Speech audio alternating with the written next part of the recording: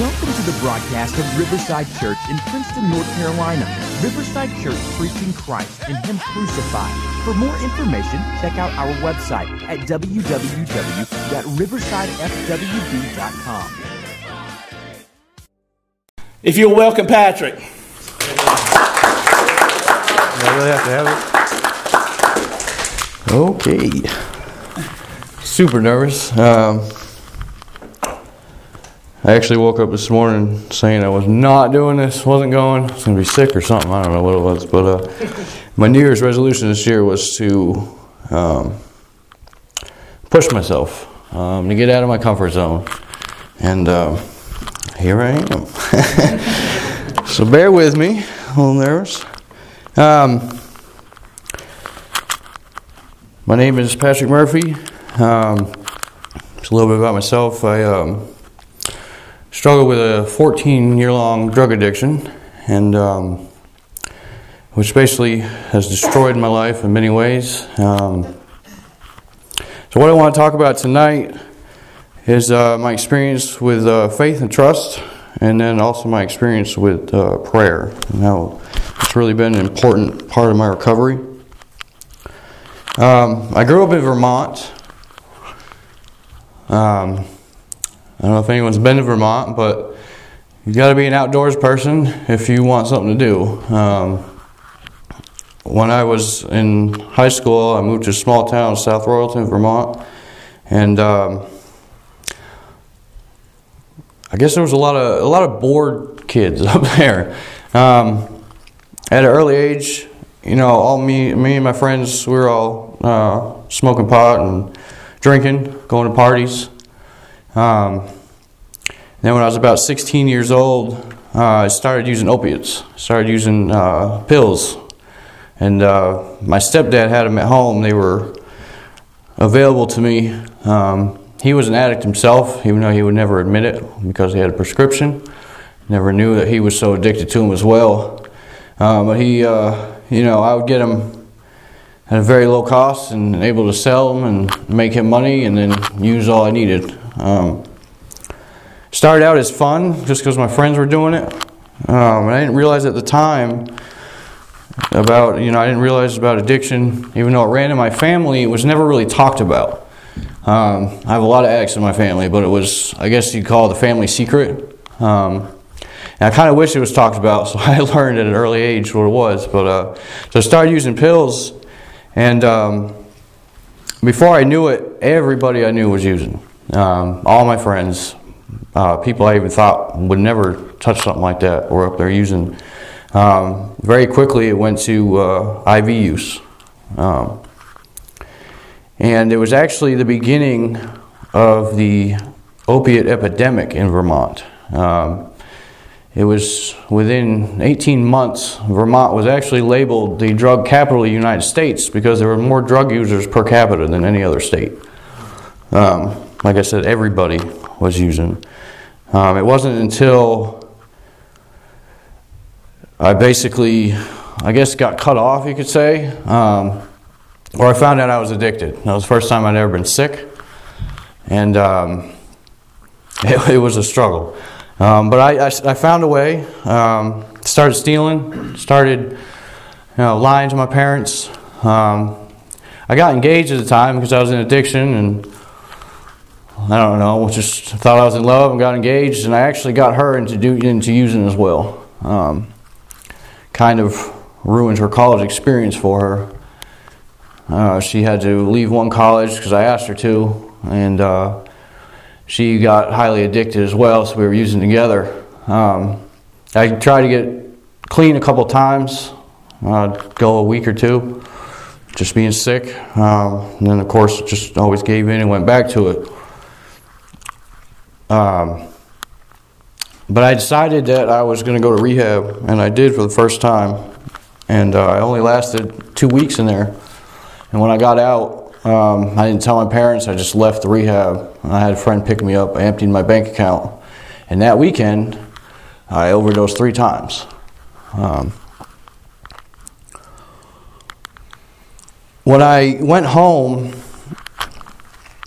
my mom looked at me and she said, you need to make a change.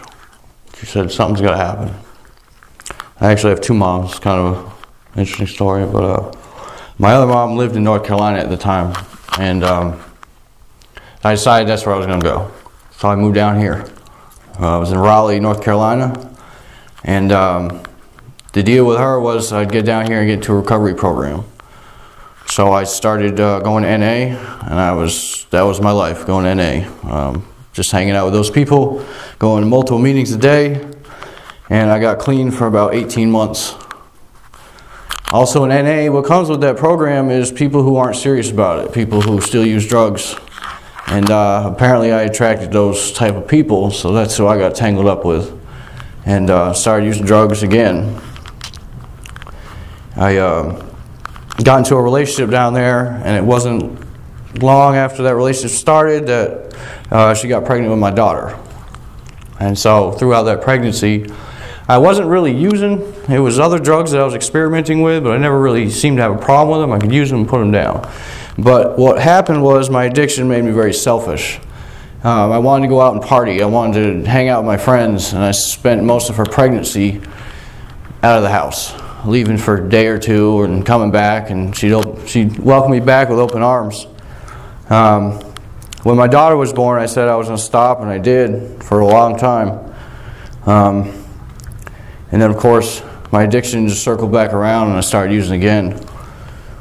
We went through a lot of struggles, still being selfish and wanting to not be home. All she wanted me to do was be home. Just be a father, be home, be with them, provide for them, and I couldn't do that.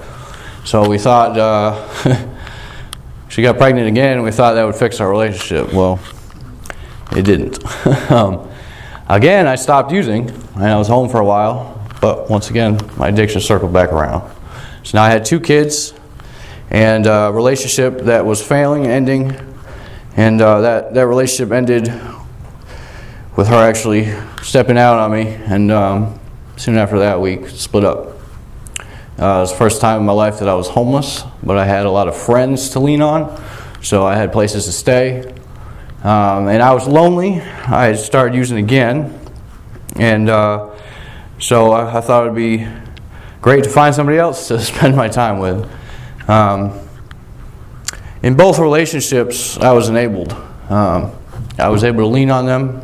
I was able to try to use in secrecy. Soon after the second relationship started, she got pregnant. And we're pregnant with my youngest, my son, Elijah. And she didn't know anything about addiction. My 2 older kids' mother, she knew that I was in recovery. But my youngest son's mother, she had no idea anything about that I was an addict. She didn't know anything about that. I didn't tell her. My family didn't tell her. She found out the hard way. I wasn't really using, but again, I wanted to hang out with my friends and stuff like that. I was still selfish. And in 2018, right at tax season, I tried heroin for the first time. And being an opiate addict, I fell in love with that. And in about 3 weeks, I spent, I think, about $4,000 of our tax money. And that's how she found out about my addiction. I thought it was over, but being the woman that she is, she decided to try to help me. She learned about addiction, she researched, she asked people about it, talked to my family, and did her best to help me, but I just wasn't done.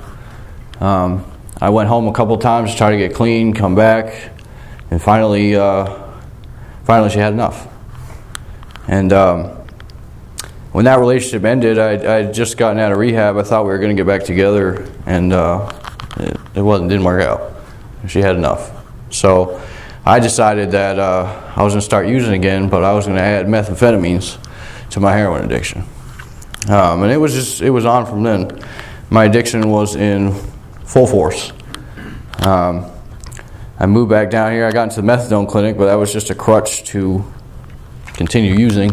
You know, just a way to not be sick when I couldn't get my fix. And finally, after 14 years and when I was almost 31 years old. This past August, I got locked up.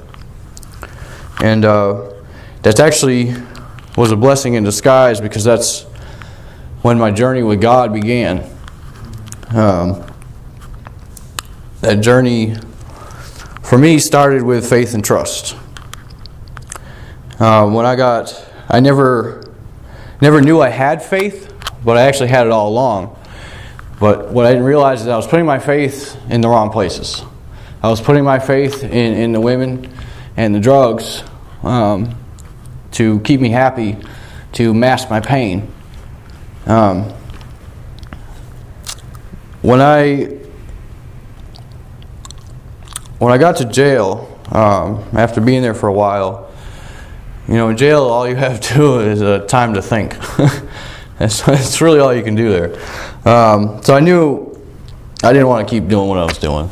I lost so much, and I really needed to change my life. I had started going to church in my first relationship, and my life had gotten a little bit better. I actually got baptized. I thought I was done using. And so recovery and going to church seemed to make my life better, and it seemed to work. So when I was sitting in jail, I kept telling myself that that's what I needed. After I had COVID and I was locked down, I went to a different pod. And I met this guy in there, and he'd been there for 9 months. He had no idea when he was supposed to be getting shipped off to prison, but he had his Bible, and he was always happy. I started talking to him, and I just noticed that he had something I wanted. And since I was there, I figured I would ask this guy to pray over me. And I got a little more than I asked for. He actually sat me down, and he got to talking to me about my past, and I told him, about how I just couldn't beat this addiction through recovery programs, and they worked for a while, and then they didn't.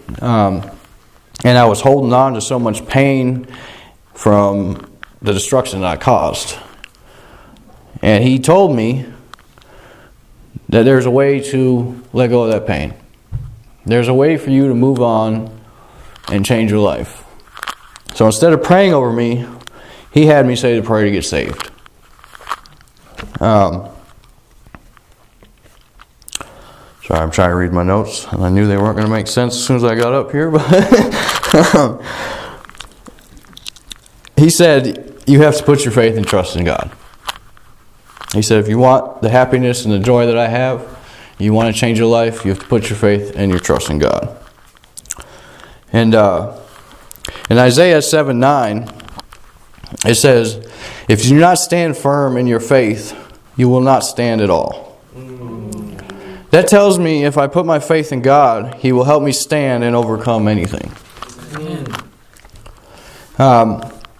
Faith and trust, I think, is really hard at first when you first start a relationship with God.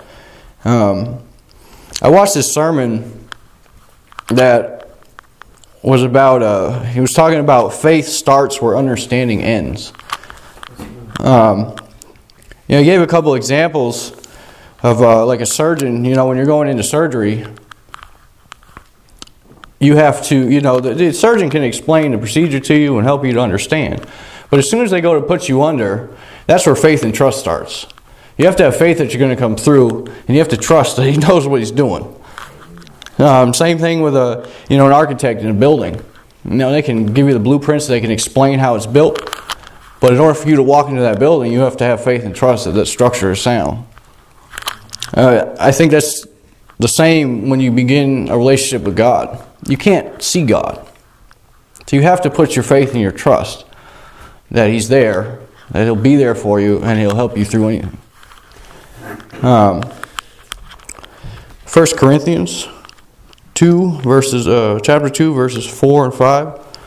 My message and my preaching were not with wise and persuasive words, but with a demonstration of the Spirit's power, so that your faith might not rest on human wisdom, but on God's power. That just shows me that, to me, that Scripture says faith beyond understanding. Now I want to kind of get into prayer a little bit, which has been probably one of the most important parts of my recovery and where I'm at today. First off, it was prayer that saved me. When I said the prayer to get saved. After that moment, he invited me to Bible study. And I went every night, and I started praying every day. During the day, at night.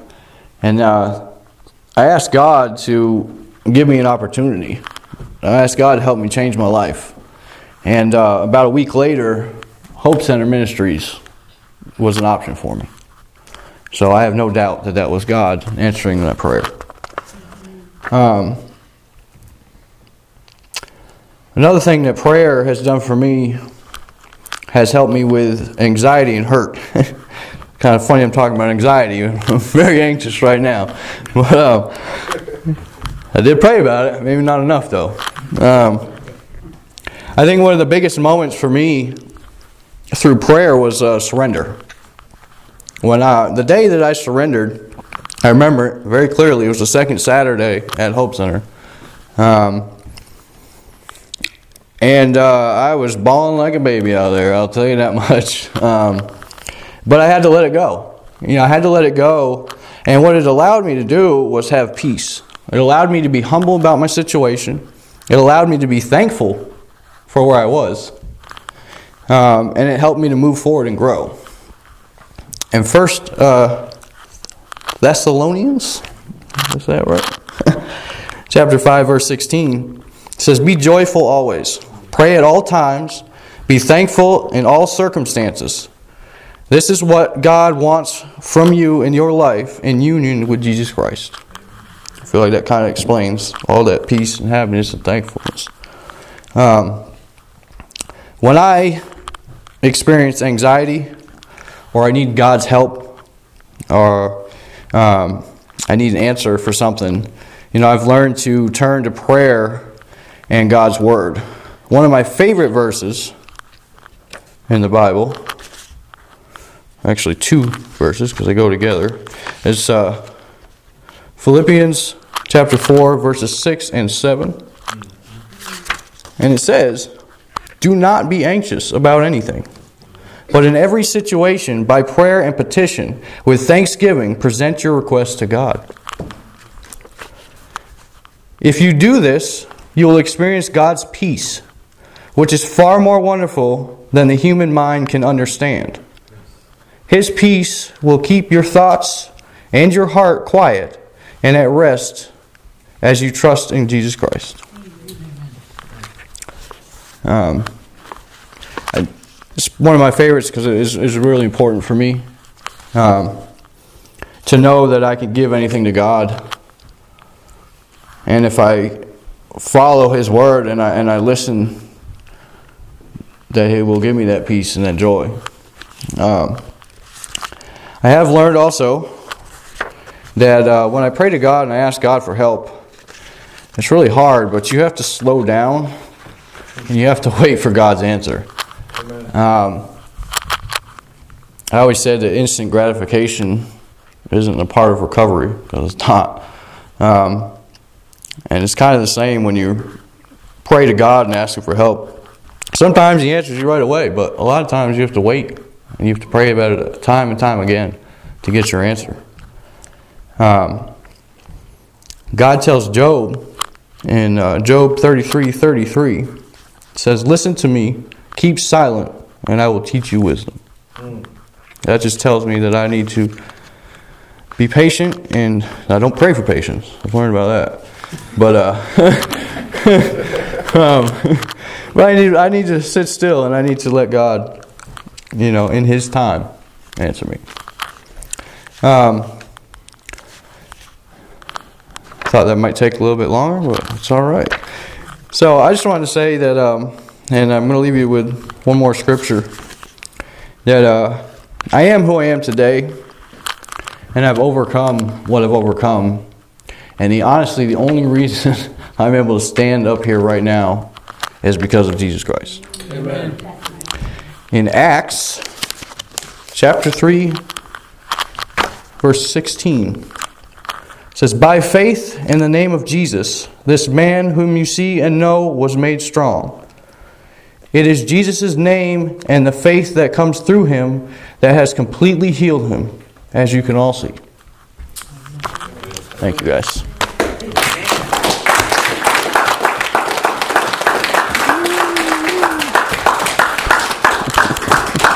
Here, take that.